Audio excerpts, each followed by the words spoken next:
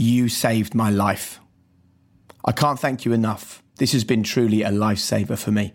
I started 2020 at the end of my wits. I almost gave up. I didn't do much more than work at a time when life had no meaning. I started listening to the High Performance podcast in January. Today, I feel like my whole life is ahead of me and it's mine to shape however I want it to be. You guys are an inspiration. These pods should be passed down the generations. Great job, guys, and blessings. That's from David Boyejo. Hi there, welcome to today's High Performance Podcast episode, and to David and to everybody else that has reached out telling us about the impact of this podcast over the last few months. Damien and myself and the whole team of the High Performance Podcast can't thank you enough.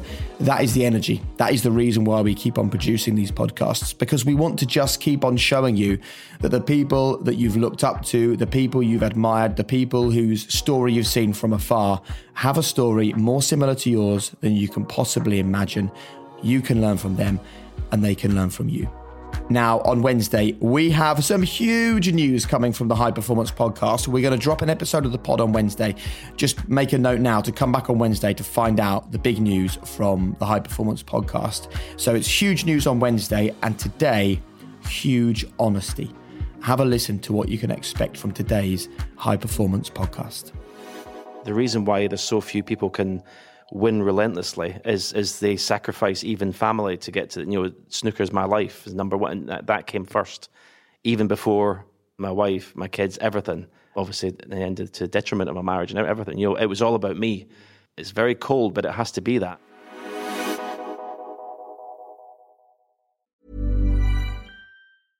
I'm Sandra, and I'm just the professional your small business was looking for. But you didn't hire me because you didn't use LinkedIn Jobs. LinkedIn has professionals you can't find anywhere else, including those who aren't actively looking for a new job, but might be open to the perfect role, like me. In a given month, over 70% of LinkedIn users don't visit other leading job sites. So if you're not looking on LinkedIn, you'll miss out on great candidates like Sandra. Start hiring professionals like a professional. Post your free job on linkedin.com/people today.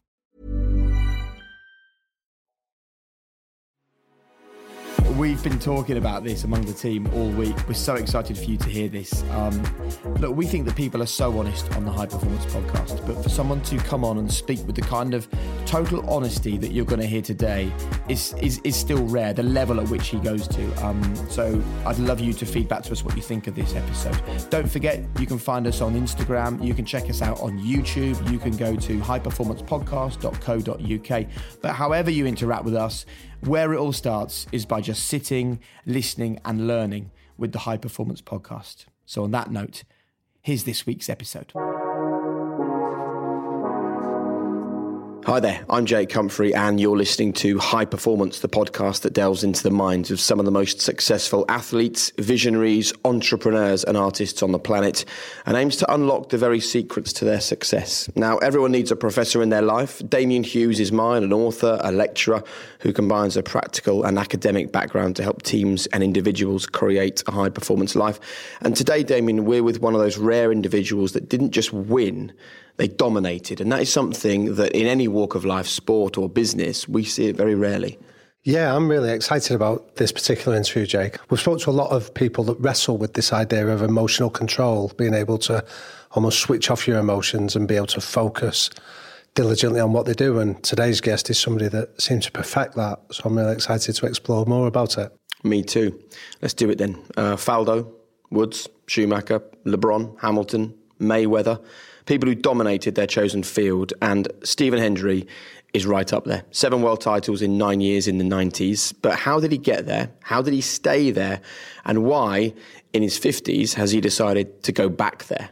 And crucially, what can you, listening to this podcast, learn from his success?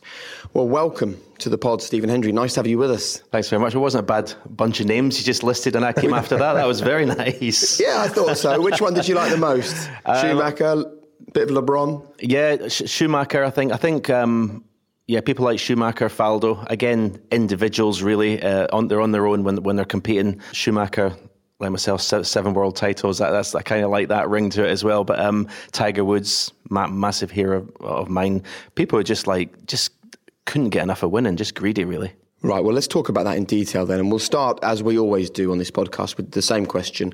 In your mind, what is high performance? Picking up that trophy at the end of the event. That's your job. That was my job. It was almost like people always say to me, "Oh, there was no emotion, there was no like crying or real smiles or anything." I sometimes found it difficult to put on a genuine smile after I won the big titles, because to me it was the climax of all the work I'd put in, and it was my job to go there and win. And sometimes after I won on a Sunday night, I'd be back practicing the Monday for the next one, because I had that greed, which I think individual sportsmen, if they're going to be serial winners, have to have. They can never be satisfied, and I was never satisfied. So do you think that anyone can learn to have that greed, as you call it? Or do you think that was something that you have, it's an innate part of you that meant not only could you get there and be the world champion, you could get there relentlessly, consistently? I don't think that's something you can teach. No, I think the sportsmen that you listed there. It's why very few in all sport, especially individual sports, can keep winning and winning and winning and dominate. Because I've seen so many players in snooker, and I mean, golf's my other favourite sport. Watching a lot of golf, they win a tournament, then they disappear. You say, what happened to that player? Then they haven't kept on winning. So I don't know where it came from, to be honest. But and when you say it, what do you describe as it? What is the thing that meant it kept happening? That greed, that never being satisfied, that always wanting to win another one. As I said before, you're winning on a Sunday night and being back in the practice table the next day. Very few people can do that. I mean, granted, in the beginning, I had a manager who cracked a whip and made sure I was not going to take a holiday or relax. But when I started to get success, then it was in me. I wanted to win the next one. I wanted to win the next one. I wanted to win, every tournament. And I think the reason why, in snooker over the past 20, 30 years, 40 years, there's only really been Steve Davis, then myself, and Ronnie to an extent, John Higgins to an extent, Mark. But they've kind of, because they've been in an era with themselves, they've not one of them has dominated to the way Steve and I did. But if we go back to the origins of it, Stephen, I know that you started playing when you were 13. You described how you got that table at a relatively young age. So you're describing that almost mechanical nature of winning at a world level. When did the seeds of needing to win, needing to dominate start before that? I got this small table 2 weeks before my 13th birthday and just literally spent every minute that I could on that table. I just loved it. It was just something that clicked. And what was it you loved about it? I don't know. It's very difficult to understand it. At 13, it was just like, I found I could just get down on the table and naturally, you see beginners and go in clubs and they're, after they've searched for a cue that's straight and for half an hour, and then they just get down and they just don't look like they belong there. But I just felt comfortable on the table. I knew, my dad didn't have to tell me anything. I basically just put my left hand down the table, I put the cue on, and it just felt natural. Within a couple of weeks, I was making 50 breaks, just playing. Then I started watching on TV, learning from the players. But I started to get pleasure from being better than people, even if it was just family, friends. I got this thing, I'm actually better than people at something. And that sort of, I think, put something in there. And had you had that experience of being exceptional or better than people before that, or was snooker the first place you found that feeling? Yeah, snooker was definitely the first. I played football and badminton at primary school, being part of teams, but never excelled, never stood out, not the bottom, but not the top. So snooker was the first thing in my life that, I was a bit different to everyone else. That's interesting, isn't it? It's almost like it gave you a feeling you'd never had before. And so you stuck with snooker because you wanted more of that feeling, like a drug, I guess.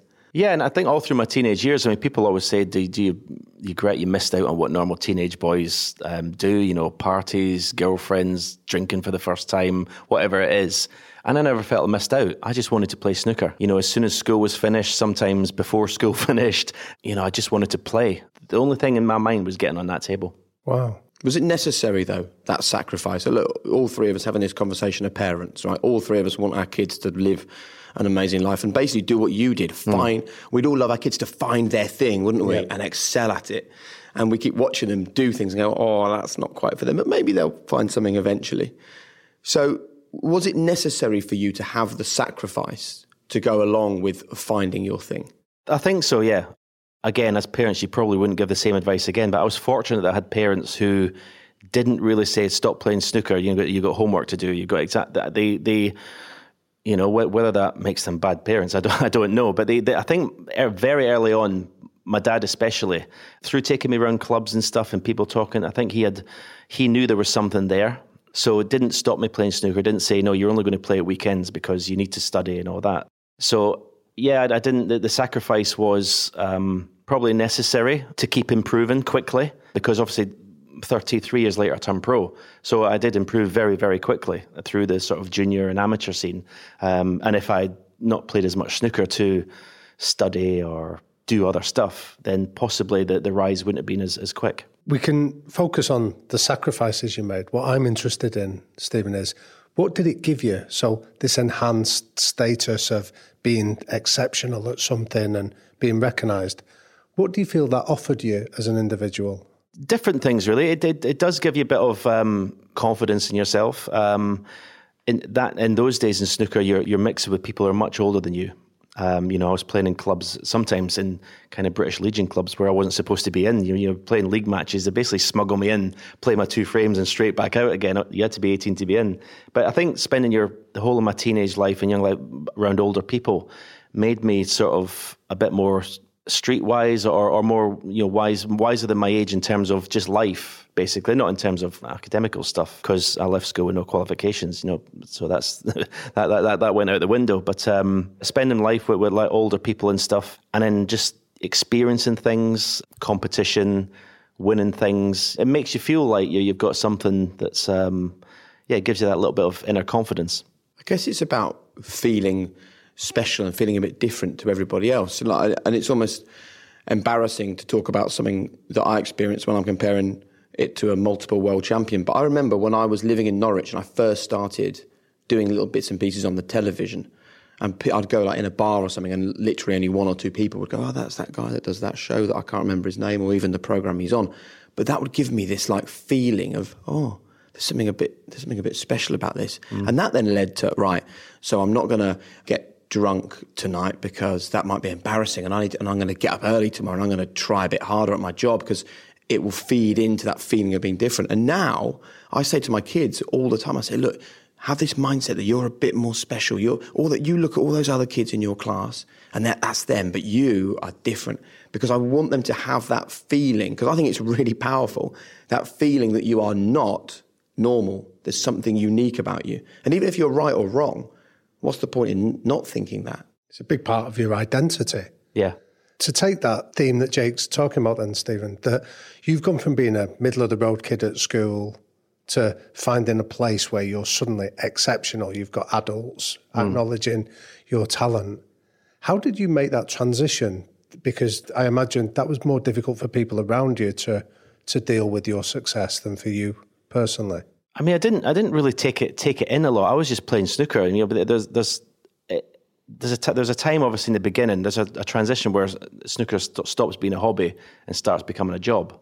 But at that time, through my teenage years, I was just loving what I was doing. I mean, I was just playing snooker. I was getting to, leave school on a Friday night to go down to London or wherever to play in pro-ams and not come back on a Monday. I was getting allowed to do this. I mean, I was fortunate, again, my parents, but the school was quite, because they'd seen me in the papers, the local papers, winning things. And I mean, financially, I supported myself since I was 13 and a half, 14. Yeah. My parents haven't had to buy me anything, because I was winning monies and just buying my own clothes and stuff. And so it makes you independent, makes you feel independent, and it was quite surreal, I suppose, when you're looking back on it. But did it feel like it almost happened to you rather than you made it happen? Do you know what I mean by that?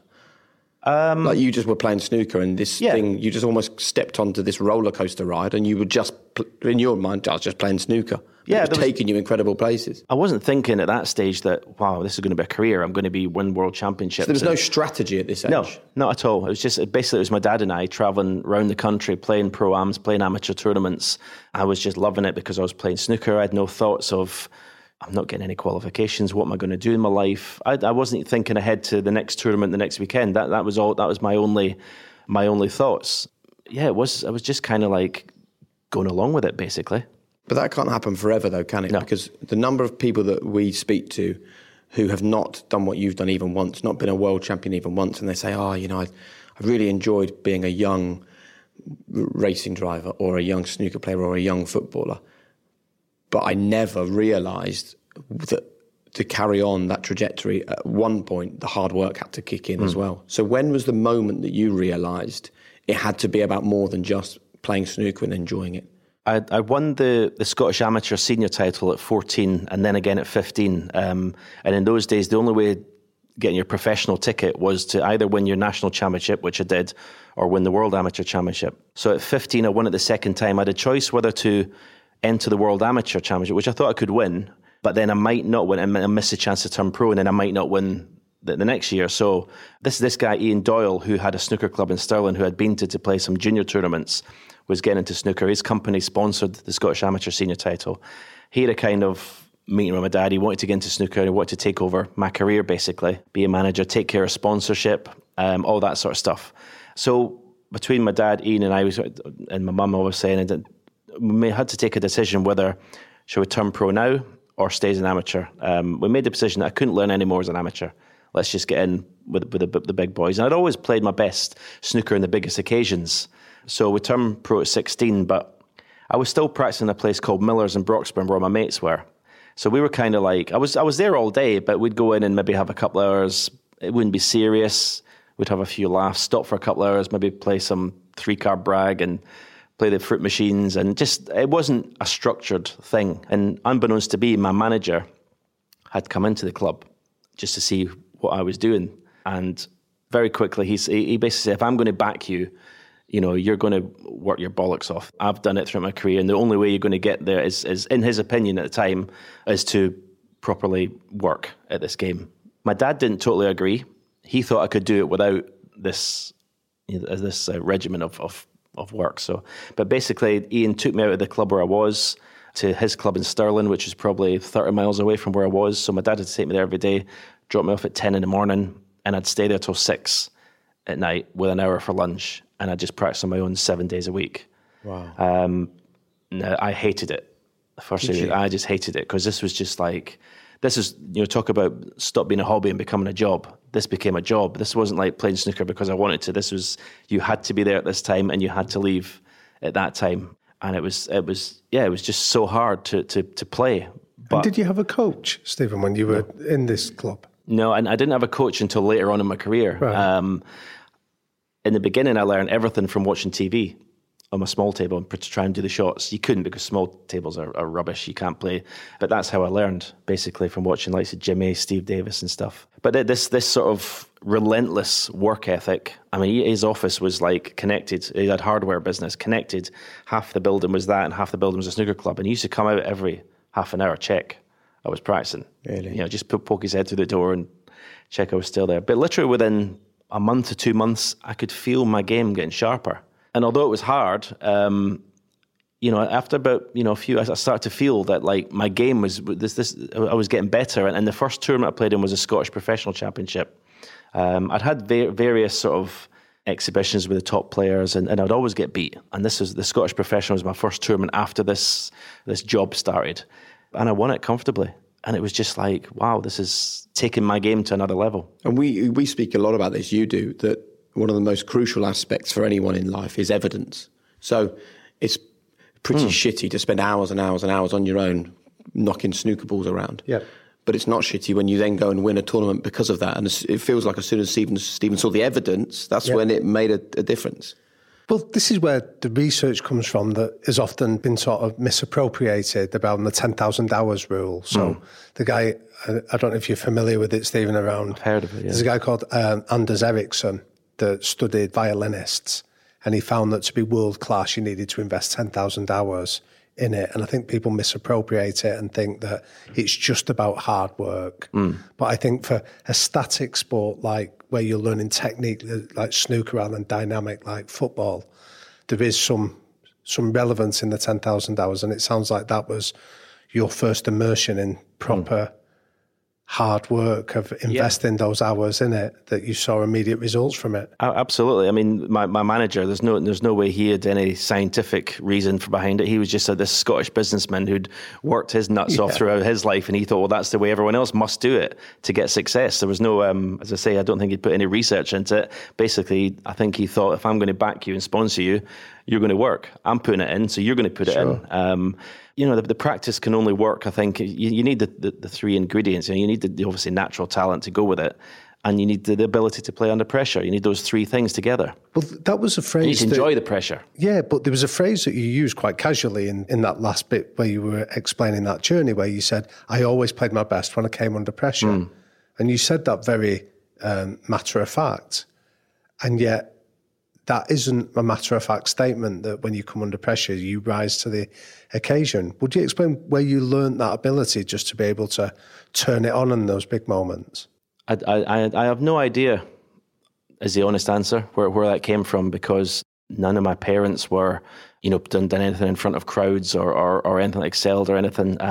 But yeah, I mean, even the Scottish Amateur Senior title, you play the tournament through clubs, and by the time you got to final, they put it in a venue, put a table in, put seating around it, and I just always played brilliant. I just loved it. I just felt comfortable there. So how did you process that? Where you're there, you're in a big final, this is your first title you can win, as still an adolescent competing against men. What was going through your head when you turned up for that final? It's very hard to put into words. I think just excitement. I think excitement about winning. Yeah, excitement about just playing in that venue, I think. And I just walk in and see the seats and see the table, and I thought, wow, that looks amazing. That was my thought. That looks, I just can't wait to get out there. Did it look like you'd seen on TV, which was where you'd got all your coaching from? Yeah, but not even, I wouldn't even think about TV. I just think about, I just can't wait to get out there and play, where through your career, you players that are happy being on the outside tables, and as soon as they get in the TV table, I mean, I'm doing commentary work now, and you see them, they're like a rabbit in headlights. They just don't want to be out there. They just want to be where no one can see them. That's where they're comfortable. But there was no thought of me being out of my comfort zone. But what I mean by that, Stephen, is that you said that most of your coaching was done through watching TV, which naturally is focusing on the big games where you've got the crowd around you and the seating and things like that. So did it just feel that was exactly what you would expect, that you'd only ever studied big games, so it was almost that it felt natural for you? Yeah, I think in terms of watching the other players, I was like, it wasn't so much the surroundings, it was just their game I wanted to learn. It's the shots I wanted to learn. Obviously, when you watch something like the Crucible and you see that atmosphere, yeah, there is that. You walk out and, you kind of think this is the big time kind of thing. But I just did it. It's very. I'm sorry, I don't sound like there's some magic secret in this, but it was just something that I think it's fascinating that there isn't a magic secret to it, because I think that there will be people who practice as hard as you, have the desire as much as you do, but for whatever reason, when they're under pressure, they crumble. And there will be sportsmen and women whose entire careers have kind of been pulled apart by the fact that when it really mattered, they couldn't deliver. And they would have investigated every single possible facet of themselves to try and find the answers to that. So are you saying there was no psychological technique? You didn't have to calm yourself down. You didn't take a breath. You didn't remind yourself that this feels almost inevitable that you were going to be competing on a stage like this, or that all the hours that you were putting in practicing meant that you could be completely relaxed because you'd done the hard work where the lights weren't and there wasn't a crowd and you'd put in the hard yards? You didn't have to have any of those thoughts? No, I think with my first professional tournament, I think I was nervous. I was out of my comfort zone a little bit, because playing amateur tournaments, you're going to snooker clubs and the conditions are not great sometimes. There's no referees and stuff. And there's, my first tournament, I think I played a guy called Barry West, and obviously you've got to have full, evening wear on, the table's perfect, the cloth's perfect, you got a referee, and, I felt a little bit, I thought, this is different, but I loved it, but I couldn't, it took me, my first season, I lost more matches than I won. Simplified, they were better players than me at that stage. They were professionals, and I'd just turned pro. So that there was obviously that reason. Jimmy White was my idol when I first started playing. When I first got in the WTA, I watched it because the way he played, the flair, the shots. And there was a tournament every year where the Scottish professional champion got a sort of token entry into the Scottish. So the 7 best players in the world would play and won Scotsman, so an 8-man tournament, invitation tournament. And I was drawn against Jimmy White in the first round at 16 or 17. And I got beat 5-0. And basically I just sat in my chair in awe of Jimmy, because he was my hero. And oh my God, when I got off, did I get a bollocking from my dad and my manager for if this is what you're going to do, just sit and watch these, you may as well finish now. And it was a wake-up call straight away that if I was to be a success, I've got to get out of this like them and me kind of thing. And that was one of the best things I think my manager did, that everywhere we went, even in my first season, we stayed in the same hotels as the top players. So I was around that, because a lot of the players that turned pro would stay in bed and breakfast and stuff. And then come and play Steve Davis, Jim, and they'd be above them already, because he's staying in a better hotel. He's got a better, everything. So that was a very clever thing to do, to put me on a sort of level playing field in that respect.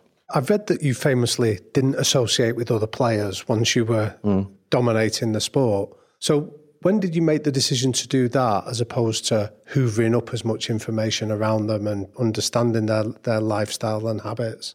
Again, it was a sort of joint thing with my manager and I.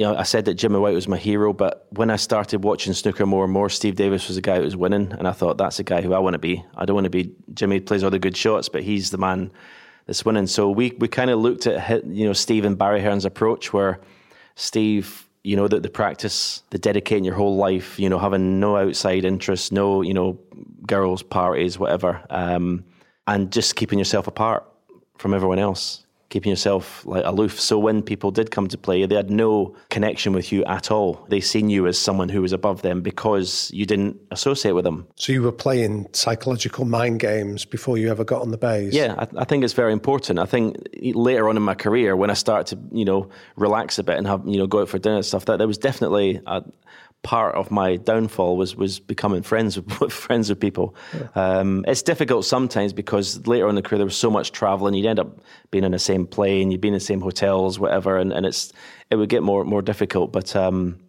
the beginning it was a definite thing. It was just Ian, the guy who was my road manager, and me would eat together. We'd just go back to practice and then go back to the hotel, and we wouldn't mix with anyone else. What I like about this is that it obviously had an effect on the people you were playing, because they were looking at you like you were an enigma, thinking, I don't know who this guy is, I don't know where he stayed, I don't know what he eats before he plays or how he's going to play.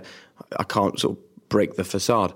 But it feels like it was also quite an important thing from your perspective as well. It gave you a bit of armour to know that they knew nothing about you. It moved you in your head above them. Yeah, I think so. And then there was part of me that thought I'm missing out on stuff, because like a little bit more into my professional career, maybe 17, 18, 19, I could see players going out for dinner and having a drink and everything. And a little part of me was thinking, I'm missing out a bit. But then I was winning. Jimmy White, again, going back to him, but like, he didn't win. Yeah, he did win. Of course, he won events through his career, but he wasn't. But he famously lost all the finals that he competed in, didn't he? That was the sort of big thing for him. Yeah, and you talk about people who don't realise. He's been in 6 finals and not converted once. There has to be something that's missing there. If I'd been in 6 world finals and not won one of them, I'd want to know why. But I've heard people that have worked with Jimmy White in the past talk about this idea that he'd almost reconciled him with that sense that that's just what he does. He blows the big moment, that chaos is... And people love him for it as well. Yeah. That's part of his charm, I suppose. So what was your identity? So how would you have described your identity then? Pretty cold, really. Miserable is a word that gets... So was that a conscious decision, that cold, aloof? No, that was just my natural at the table. Was it? That was just my natural way. I didn't, I wasn't there to laugh and joke and what have you. I knew I had personality inside, but when I was on the table, I wasn't there to do that sort of stuff. I was there to win. And I think if you look at snooker nowadays, and I think most sports actually, the competitors are getting a lot younger and more like single-minded. They're just there to win. People always say to me, there's no personalities in the game anymore. There is, but just when they're on the table, they're there to win. And I think Steve Davis was that. And I think after Steve Davis, again, I kind of learned a bit of Steve and just having this not show any emotion. In practice, I would show emotion. If I missed a shot, I'd, bang my cue and swear, whatever. But when you got in that table in the ring, you can't show your opponent any weakness. And you learned that yourself, because I remember hearing Andre Agassi talk about his dad had drilled him relentlessly that he wasn't allowed to show emotion and things like that. And that was somebody exerting influence on him. But you came to that conclusion on your own in those hours in the snooker hall. Yeah, again, from, watching TV learning, watching Steve Davis learning, watching the way he was at the table. Not if he missed a ball, he'd just turn around and walk back to his seat. There was times where I have shown, and sometimes you just can't help it. It's human nature. If you just, you're not a robot. You can't just program it in that nothing's going to affect you. But in time, that's something that you can work on, I believe. I don't think you can work on being able to play your best under pressure, but I think you can work on trying not show, as much emotion. Even go through junior events and I would see fathers just castigating their sons and that for missing and my dad never did. The only thing my dad ever done was, I was probably not even 14 in a junior event, and I missed a shot, and I went back and I had my head down, and he just went, "Get your head up." And that's the only thing he never criticised me ever. If I played a bad match, we're in the car going home, he would never say anything. That's the only one thing he ever did, was just keep your head up. Wow. It feels to me like control is a real recurring theme in your career, whether it's the hours and hours on the bays practicing, getting yourself ready, whether it's making sure you're not going out for drinks with your fellow pros the night before a game, whether it's not smiling and showing emotion when you play an incredible shot in the final of the World Snooker Championship. At all times, emotional control was kind of at the centre, I think, of your success, was it? Yeah, definitely. So did you enjoy it? Enjoy the process. You enjoyed the winning, the moment you lifted the trophy or the moment you potted the winning shot. But did you enjoy the process getting to that point? I think the practice was always hard to do. I mean, a snooker table never changes. And that's one thing later on in my career where I stopped practicing as much, because even in golf practice, it must be boring hitting hundreds and hundreds of balls, but on a given day, the wind could be in a different direction. So it's still different. And the snooker table never changes. So you're doing the same routines for 30, 40 years. That's one of the reasons why I stopped playing. I just couldn't do that anymore. So I don't think you ever, if someone says to me, "Oh, I just love playing 7 hours a day, 7 days a week on my own," I don't think they do. I don't think you do it because you see. I was fortunate. I got a result from it. I was winning, but you see these. I hate to use the word journeyman pros that still do that and don't get how they. I always admire people who can keep doing it. Yeah. When there's nothing coming at the end of it, I was getting success, and that made me want to practice more. If I didn't get the success, then would I be able to keep doing that? I don't know. So how hard was it then when you didn't get the success? The first time you were doing exactly what you've always done, and you weren't winning games of snooker? If I take it forward to when I started winning, yeah, if I had a loss, it would be very difficult to go in the next day. And so, the odd time if I played really well, I wouldn't go in the next day, but I'd go in the day after that. And you just had to, that's again, this is my job. I'm a professional snooker player. I've got to practice. And again, I had a manager who cracked a whip and said, you got to keep doing it, keep doing it, keep doing it. And then I would win the next one. And then so every time you had a disappointment and then you came back from that one, that would give you even more satisfaction.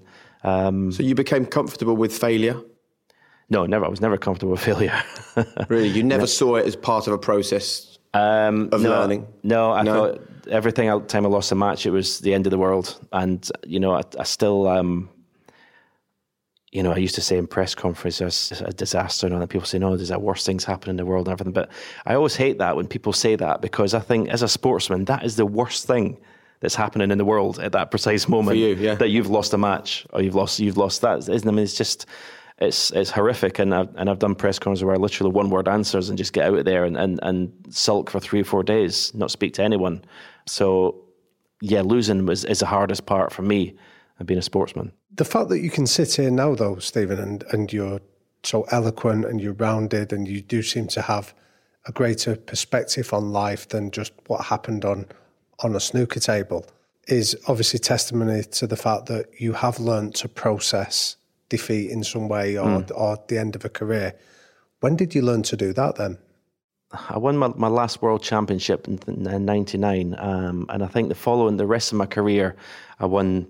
I retired in 2012. I think the rest of my career, I won maybe half a dozen events from then to the end of my career. And I think my whole process relaxed from the beginning.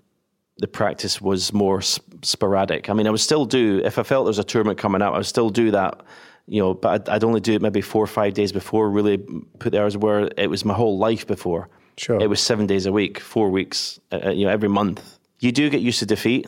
It doesn't. And it's a different kind of hurt, really.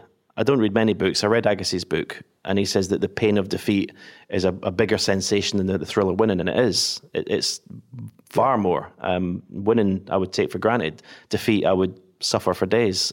But there's got a difference between it sort of hurting and you want to do something about it, and near the end of the career, when you get used to it, and it's a kind of more of a depression.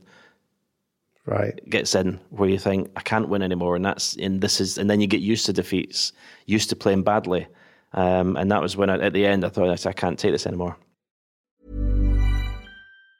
This Mother's Day, celebrate the extraordinary women in your life with a heartfelt gift from Blue Nile. Whether it's for your mom, a mother figure, or yourself as a mom, find that perfect piece to express your love and appreciation. Explore Blue Nile's exquisite pearls and mesmerizing gemstones that she's sure to love. Enjoy fast shipping options like guaranteed free shipping and returns. Make this Mother's Day unforgettable with a piece from Blue Nile. Right now, get up to 50% off at BlueNile.com. That's BlueNile.com. Hiring for your small business? If you're not looking for professionals on LinkedIn, you're looking in the wrong place. That's like looking for your car keys in a fish tank. LinkedIn helps you hire professionals you can't find anywhere else, even those who aren't actively searching for a new job but might be open to the perfect role. In a given month, over 70% of LinkedIn users don't even visit other leading job sites. So start looking in the right place. With LinkedIn, you can hire professionals like a professional. Post your free job on linkedin.com/people today. Hey, I'm Ryan Reynolds. At Mint Mobile, we like to do the opposite of what Big Wireless does. They charge you a lot, we charge you a little. So naturally, when they announced they'd be raising their prices due to inflation, we decided to deflate our prices due to not hating you.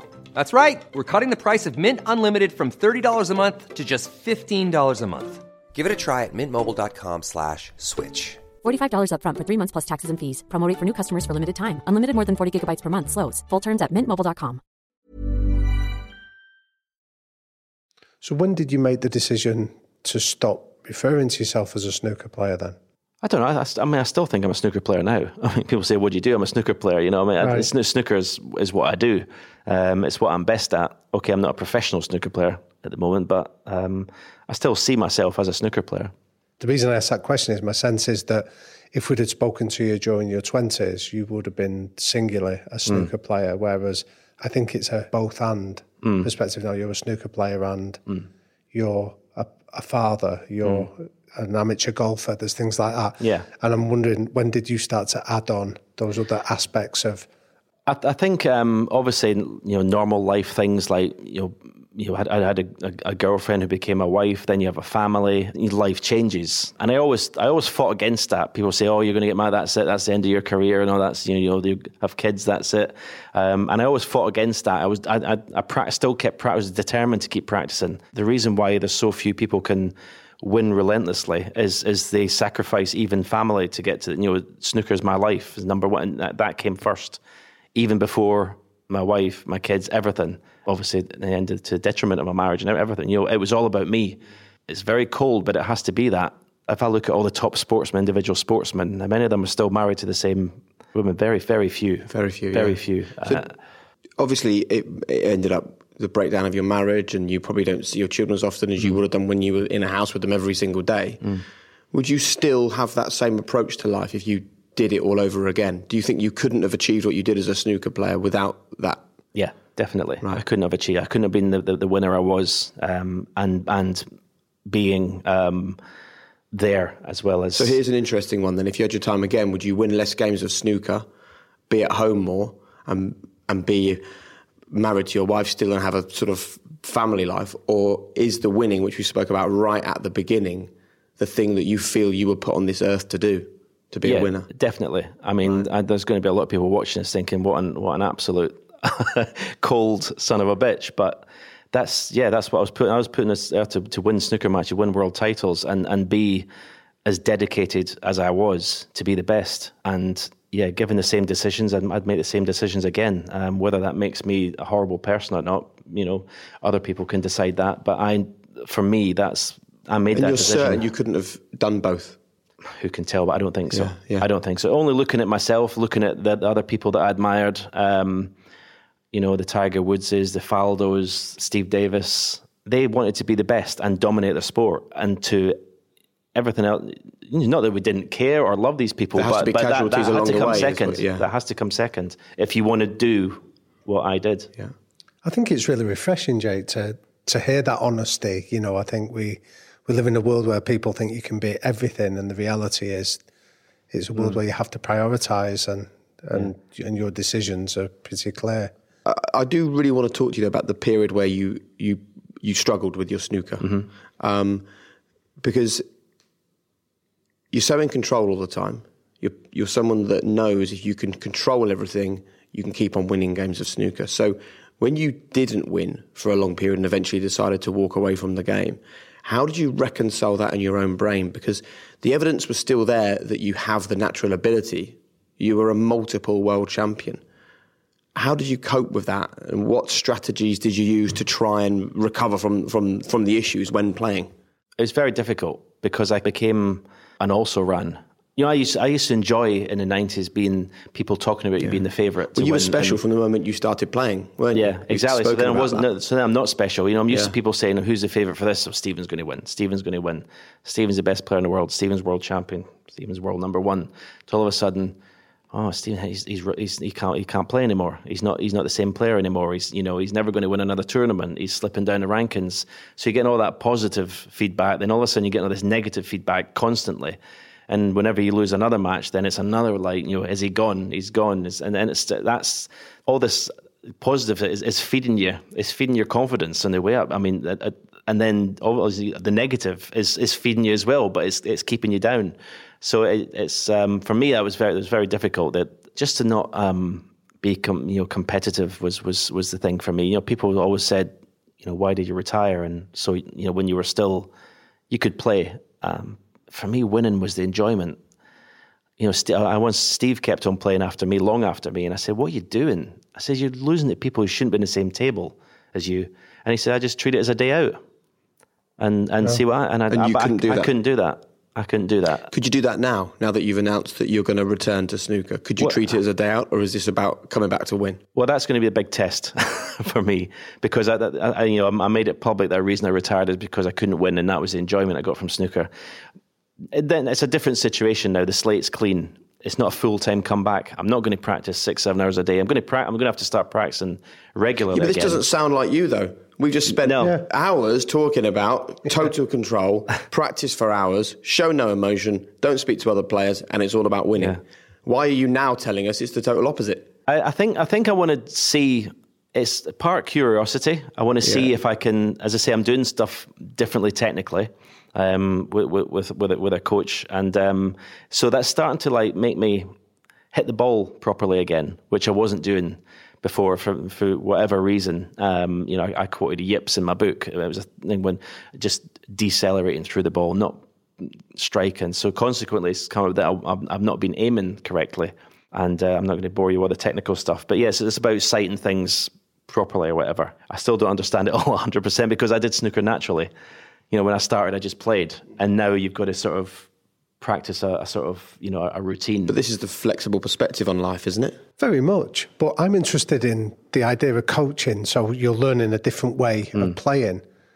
Did you have a coach first time round? I've had 3 or 4 coaches through my career. My first coach was an old guy called Frank Callan, who's passed away now, but he was someone who coached Steve Davis, and I went with him because I didn't feel my long potting was consistent enough. So he kind of changed my cue action a bit. I was with him for a few years and then won most of my world titles with him, actually.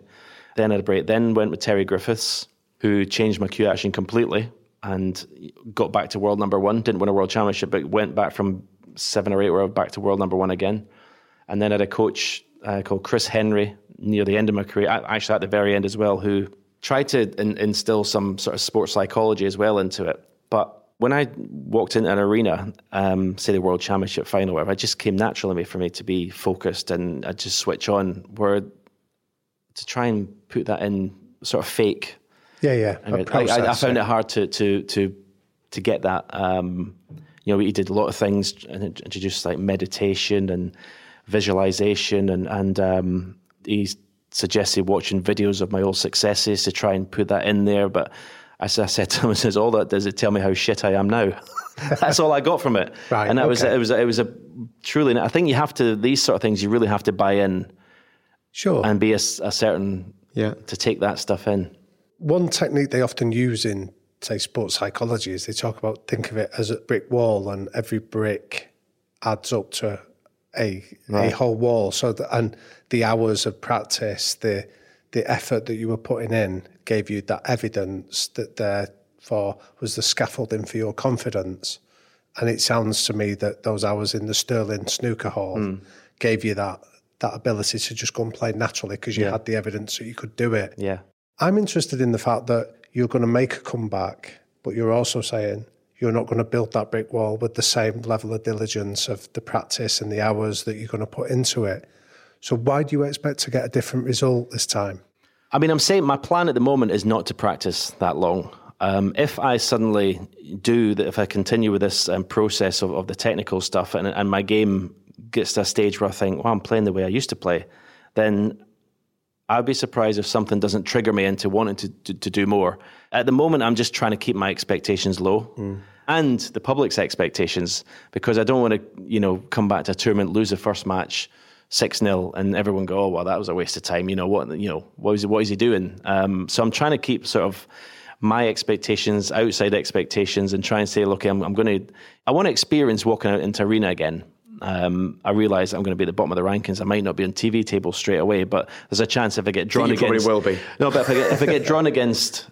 say I go to the UK Championship, I get drawn against Judd Trump or Ronnie Sullivan, I'm going to be in the main table. So it's to see what that'll be like. But yeah, I mean, it's a total contradiction to what I used to do. I write what you're saying. I mean, how can I talk about how I got to the top and then talk about now and say I'm just going to be happy with this? Is there an argument that maybe you're slightly concerned privately about doing what you always used to do and still not winning? So you would rather not do what you always used to do? I think in part, and it's whether at 51 years old I can still go in and play for 6 hours. It's whether, near the end of my career, I was just getting bored after an hour. I mean, I had the table at home because the snooker club I was in had shut down, so I had to practice at home, which wasn't the same, because it's not the same, going to work. It was like, it's there. And I'd play for an hour and stop for a cup of tea, and then a cup of tea becomes half an hour, becomes an hour, becomes I'll play tomorrow. And it has to become a job again. And whether at 51 I can do that, I've got that in me to have that dedication. I sense it all comes back to winning, though. And if you came back and won, that dedication would suddenly appear. Well, if I came back the first time I played in and all of a sudden I won 2 or 3 matches, again, I want to keep expectation low, but if I thought, I've beat 2 or 3 players here, I've played well, I would be very surprised if that didn't give me the inspiration. Your driver is not that you love practicing or you love being on your own in a room or you love travelling the world. Your driver is you love to win. So I feel if you win again, there's the driver. There's the reason you'll be back on it 7 hours a day, won't you? No, I don't think I'll ever go back to that. I seriously don't. Really? I don't think it's physically possible for me to do that, actually. I think I would end up just going through the motions. I think that sort of dedication is, I think, a young man's thing.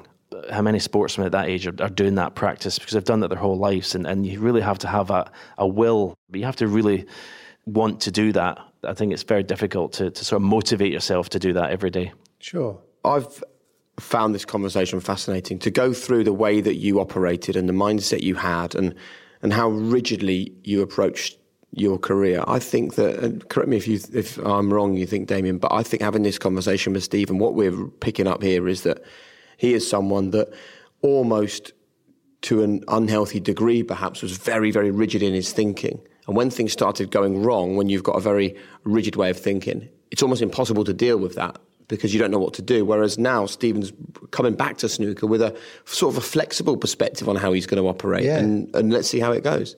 I've had the metaphor in my head, Stephen, of, when you go abroad on holiday and you see the typical Brit trying to order a drink at a bar and they don't speak the language, and the way that they do it is they shout louder and speak slower, and they don't become more comprehensible. They just become more obnoxious in the process.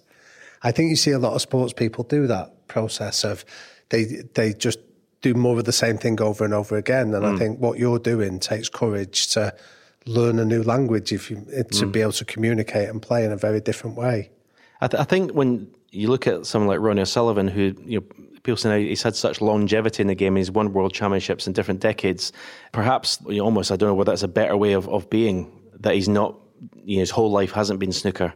Like me. I mean, my world champion, they all came within 10 years. My domination was that 10-year period where he's been at the top since, he came in in 92. I was still the number one player, and he's come through and he's still winning now. The fact that he's not, snooker isn't his be-all and end-all. But whether I could have done that, I don't know. I'd never know that. So yeah, it's say that they're doing it as I did, like totally with that intensity. You think it would be impossible for that to last as long as up to now. One thing that surprised me, Stephen, in terms of one of the responses you gave was how important positive affirmation from outside was in terms of boosting your confidence, and but on the flip side of it, how the negative feedback had a huge impact on you as well. Where is the confidence in yourself going to come from, in the idea that you're not worried about external validation, you're happy with what you've achieved and the impact and the legacy that you've left? Do you ever dwell on that to reflect on it? Yeah, I mean, I'm the first match I play, I'll be scared about what's happening, but obviously there'll be a lot of attention on it, and and if I fail, then there's going to be a lot of negative, and nowadays social media and all that, people are quick to say give you immediate response to how if I play shit, I'm going to get told I'm shit. Basically that's the way the world now. So I've got to be. But will that still bother you? Would that bother you? Yeah, it will, because I think even going through, try not to read it all, but even when after the announcement, I mean, it all happened so quickly. By the way, Barry Hearn, basically, I played golf with him. He says, "Take your time, let me know tonight." So I was planning on doing this next year possibly, and he said, "No, I need to know now before the season starts." So basically, I had to make a decision in a day. So everything happened so quickly. But yeah, it's even looking through, he shouldn't be doing it. He's finished. He's past it. He can't compete anymore. And all of a sudden, that you can say it doesn't bother you, but it goes in. You can't help for it not to. But by the same token, my manager used to slaughter me in after matches if I played bad. I mean, Fergie hairdryer stuff in dressing rooms halfway through matches. I'd be getting beat 3-1 when he'd come in and say, you couldn't even repeat what he was saying to me. And then I used to go out and win. It used to work. And another thing that was, he's kind of took, through his own situation, took a back step sort of second half of my career. And I didn't have that anymore. And I think I missed that as well. Yeah. I responded to that, whereas not everyone does. Yeah. I think they talk about footballers now, and some need an arm around them, some need to be bollocked. And I like the phrase, take the stones they throw at you and build a monument. And it's nice that, isn't it? Yeah. It's kind of, do you feel that? Can you take that criticism and use it as an energy source? Yeah, absolutely. I mean, he was just, for example, when I was like 18, 19 or younger, I ordered a new car or something that was coming, and he'd come and says, "You're cancelling that car. You can't. How can you pay for it if you're going to lose it? You can't. I'm cancelling it and all that. And you're shit. He's taking the piss out of you. Look at the shots he's playing, everything." And I'd go out and I'd be raging. And I'd go out and win. Didn't happen every time, but it was a thing that obviously later on in my career I felt I had no one to sort of give me a right good bollocking if I was playing bad. I could have responded possibly. But what's interesting, though, Stephen, is the example of the manager. He's a guy that saw you at a young age, and he put his money where his mouth was, and he mattered. He was significant in your journey. Why would you care about some nobody on Twitter telling you that you're shit? Why would that be significant? They don't know your journey. They don't know. I don't know. It's just, I suppose it's just, it's probably mirroring what you think that your game is anyway. If someone's telling you that, you're probably thinking it yourself to some degree. So yeah, I think that's why it hits home, or why it possibly, it will hit home, as if you play shit, saying shit with, because basically as I am. So basically a lot of the time it's telling you something that you already know in yourself anyway, I think. But when do you think you'd be able to watch some of these 7 World Championship victories and actually just go, you know what, I was good and I'm happy that I was good, rather than look at it and go, but I'm shit now? I think I did. I did my book, 2-3 years ago, and I had to watch all that stuff back. And I never watched my own stuff.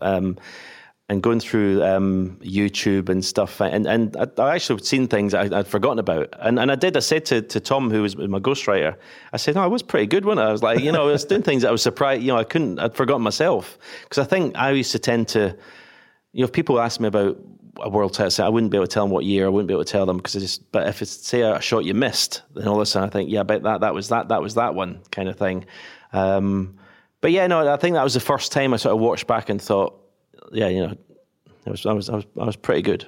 Because it sounds like it's a pretty relentless, unkind place, your head at times. Oh, very, yeah. Yeah, I mean, the last World Championship I played in, I lost 13-2, I think it was, to Maguire, and I'd made a 147 in the first round against Stuart Bingham, and I beat John Higgins in the second round. Granted, it wasn't brilliant, but then the last match, and all matches sort of like for the years up to that, I was just sitting in my chair and I'd just slaughter myself, basically. Basically, like the Twitter said, look how shit you become. You can't even play this. You can't even beat this guy. Yep. And that was. Yeah, I was always pretty hard on myself. So you're basically an all-in kind of person, which is very difficult, because then when you're winning games and you're 20 and you're coming through and you're winning world titles, you are invincible, you are untouchable, you are bulletproof. No one can tell you you're not great because the evidence is in front of you that you're fine, because you're all in and you believe in that. Yeah, I mean, you're getting high on your own supply. Yeah, there's one World Championship I went before the first round and told my wife to bring a jacket for the party after the final. I love that story. Wow. Just brilliant. But the problem is when you're all in like that, when you're losing, exactly, you're all into the losing mentality. You've got further to fall. Yeah. Further to fall. And so now, on the verge of a comeback, we started this conversation where you said only certain people have got the ability to win relentlessly at world level, and you're one of those rare people. And this isn't me fishing for a headline, because I will caveat this with, I know that you're willing, or you're keen to play down expectations from yourself and from the audience at home. At the back of your brain, right deep in there, do you still believe you're the guy that can win a world championship? No, that's precise. Sitting here now, no. So, no, could you become that guy again?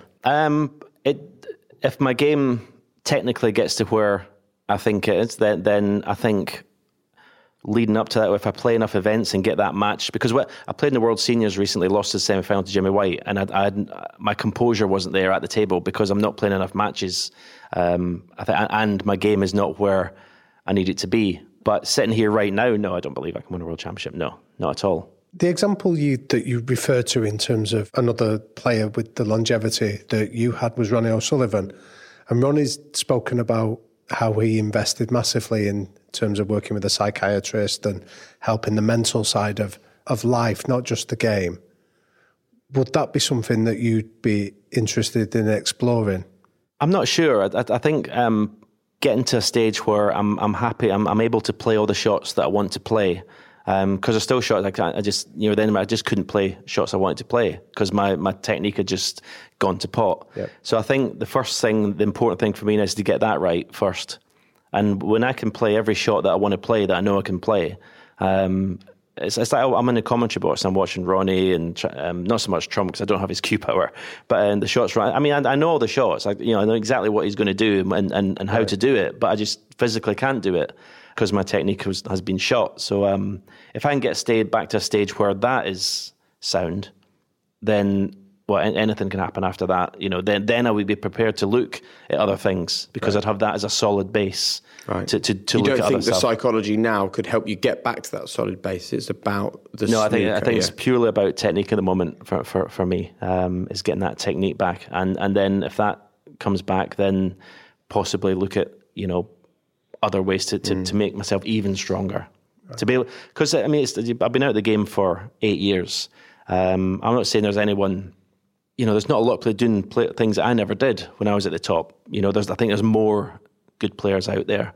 The standard down the rankings is better, so it's going to be difficult just to win matches. I mean, to get to the Crucible next year, I'm going to have to win 4 matches. I mean, to win the world title, when you get there, you have to win 5 matches. So basically got to win a tournament to get to the Crucible, playing some very good players. So to get to that stage, to do that, my technique is going to have to be sound, and then I'm going to have to build up some sort of composure playing matches.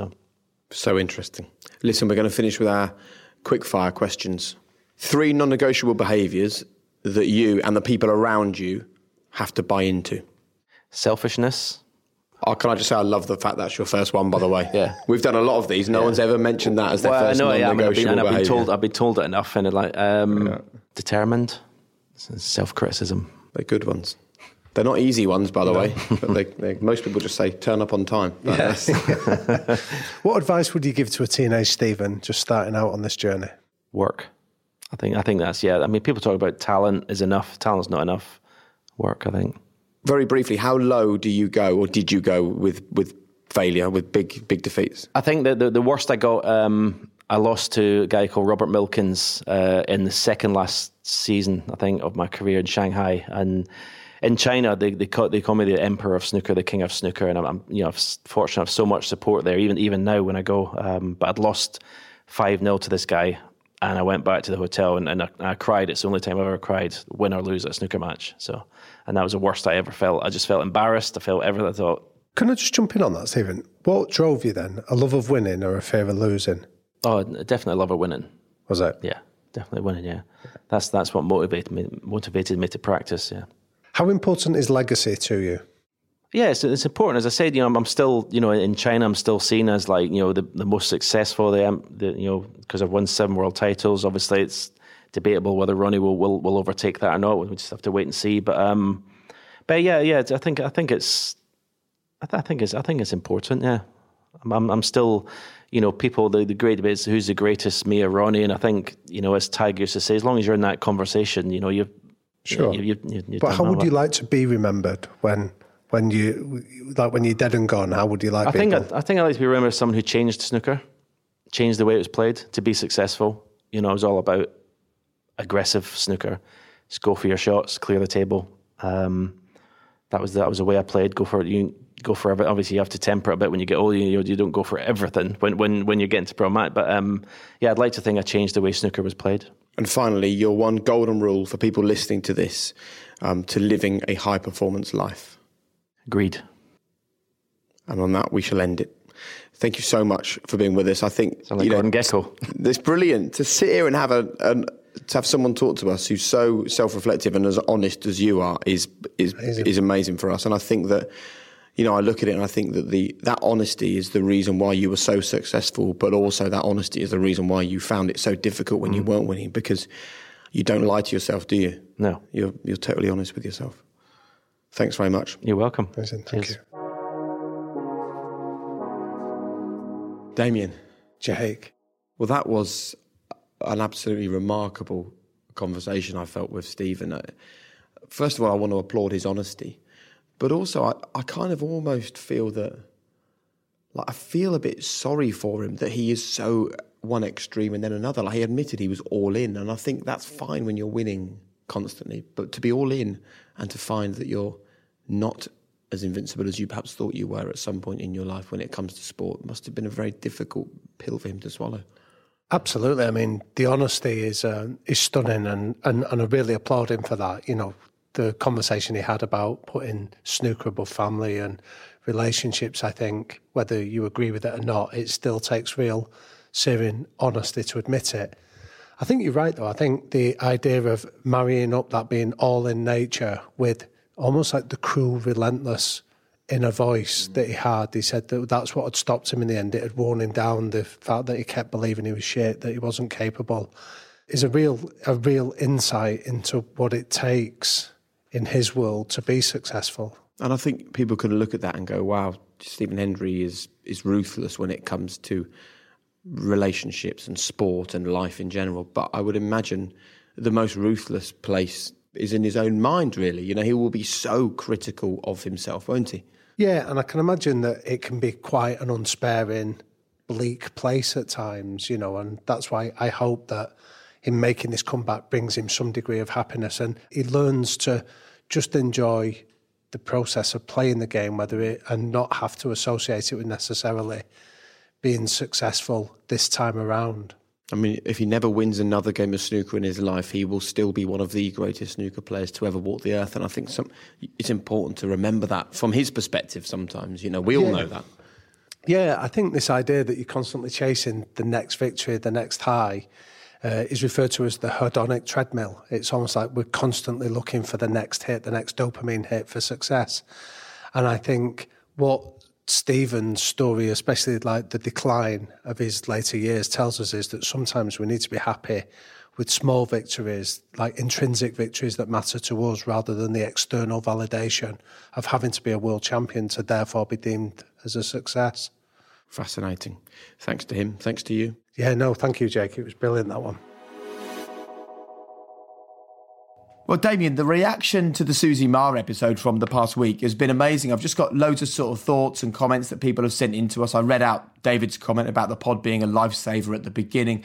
I've got one here from D Chill saying the Susie Ma episode brought such a smile to my day with her positive vibes, and Jake and Damien obviously learning and engaging as much as I was. I love this conversation. I think that's an important point that person makes on Instagram, is that you and I are learning as we go. You know, we're picking up stuff all the time from these conversations. Yeah, definitely. I think you'd be like Clive Woodward spoke about, you can either be a rock or a sponge, and I think we both have the mindset of being a sponge to soak up as much learning from these people's experiences and wisdom.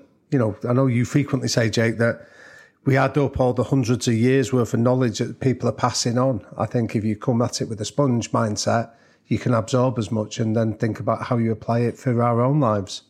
It's great. And actually, the messages have been on fire this week. So many people getting in touch. We've got a message here saying, I'm a single mum of 3 teenagers, and at 50, I've spent the last 2 years retraining to do something new.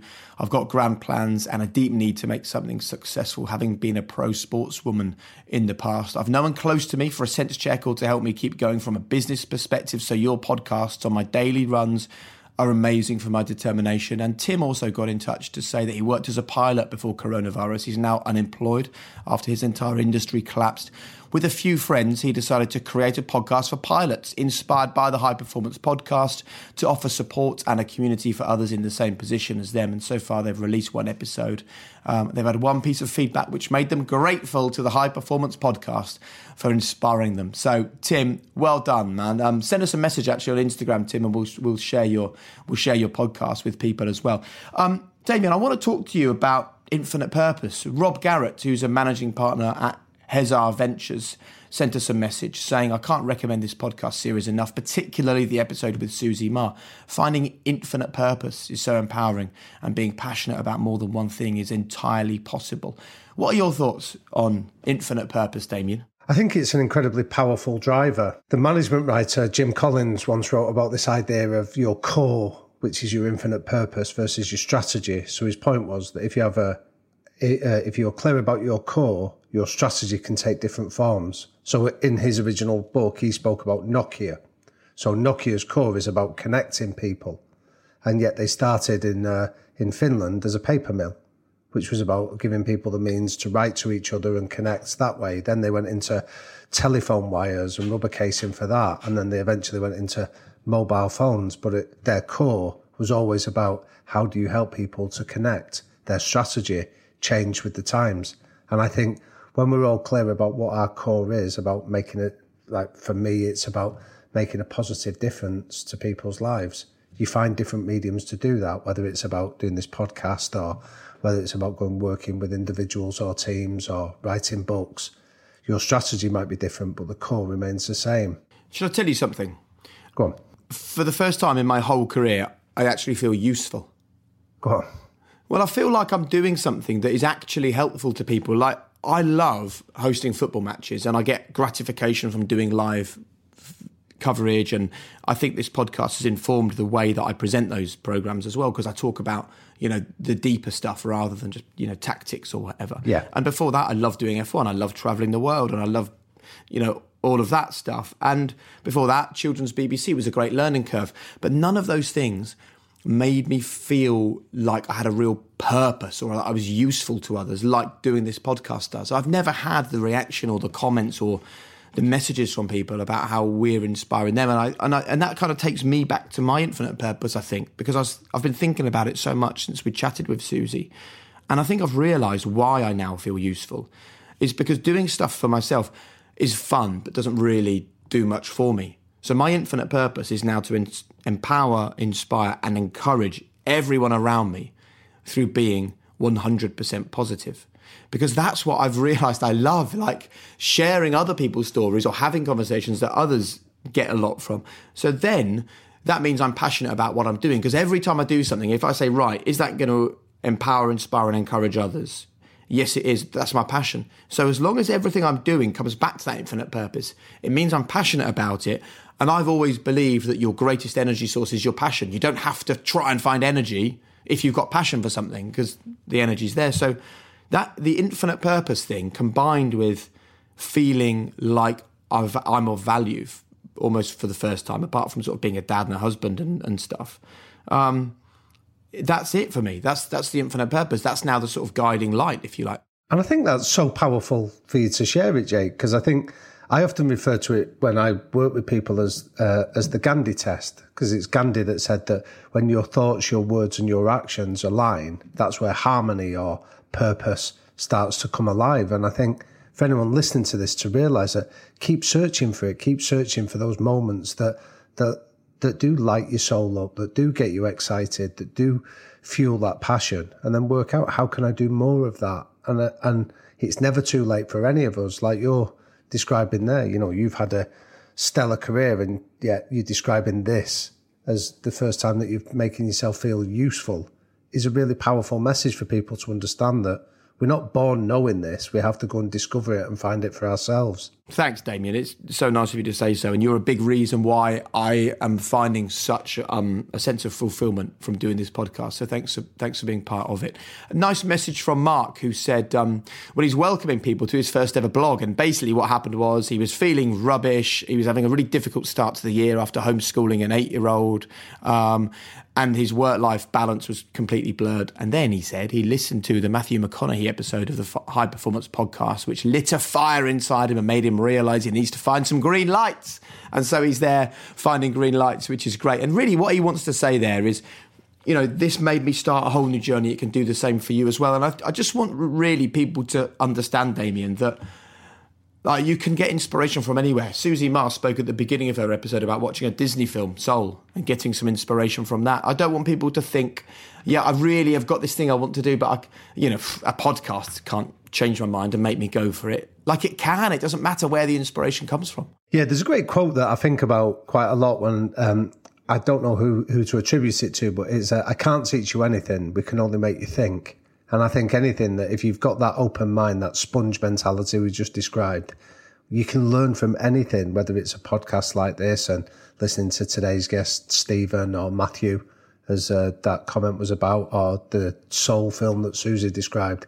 I think it shows you that if you've got that mindset of being open to learn and being a sponge, the lessons are out there for all of us. Yeah, absolutely. And I hope that for you at home, you've really learned and enjoyed this conversation with Stephen Hendry. I'm not saying that you will necessarily have agreed with everything that he had to say, but both Damien and I think there is a real bravery to come on something like this and be totally honest. I think we both feel, don't we, Damien, that Stephen told us absolutely everything. I don't think there's any part of that was him saying, well, I think this, but I'm only going to say this. I think he just told us exactly what he really thought. Yeah, I thought it was incredibly brave to come and just give an undiluted view of the world, not worry about sounding whether it's politically correct or whether he feels that it would go down well. He was being completely honest, and whether you agree with him or not, that's not the point. He's telling you his journey. There's not one way, but he's telling us about how he found his way to high performance. So huge thanks to Stephen Hendry for coming on this podcast and talking in a way that I've certainly not heard him talk before. Damien and myself, as always, want to thank the whole High Performance team for their hard work, to Will, to Hannah, to Finn from Rethink Audio for what he's done on the pod as well. But most of all, we want to thank you. Just a reminder that for you to rate and review the pod, to share the pod, to tell your friends, to talk about it on your social media accounts, it changes everything for us. So please, if you can, keep on doing that. And don't forget, on Wednesday, really big news from the High Performance podcast. So check in for a new episode and a big announcement as well. See you soon.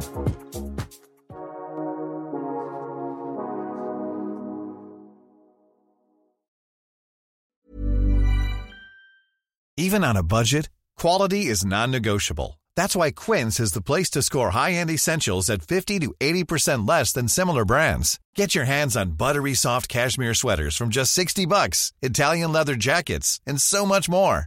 And the best part about Quince, they exclusively partner with factories committed to safe, ethical, and responsible manufacturing. Elevate your style without the elevated price tag with Quince. Go to quince.com/upgrade for free shipping and 365-day returns.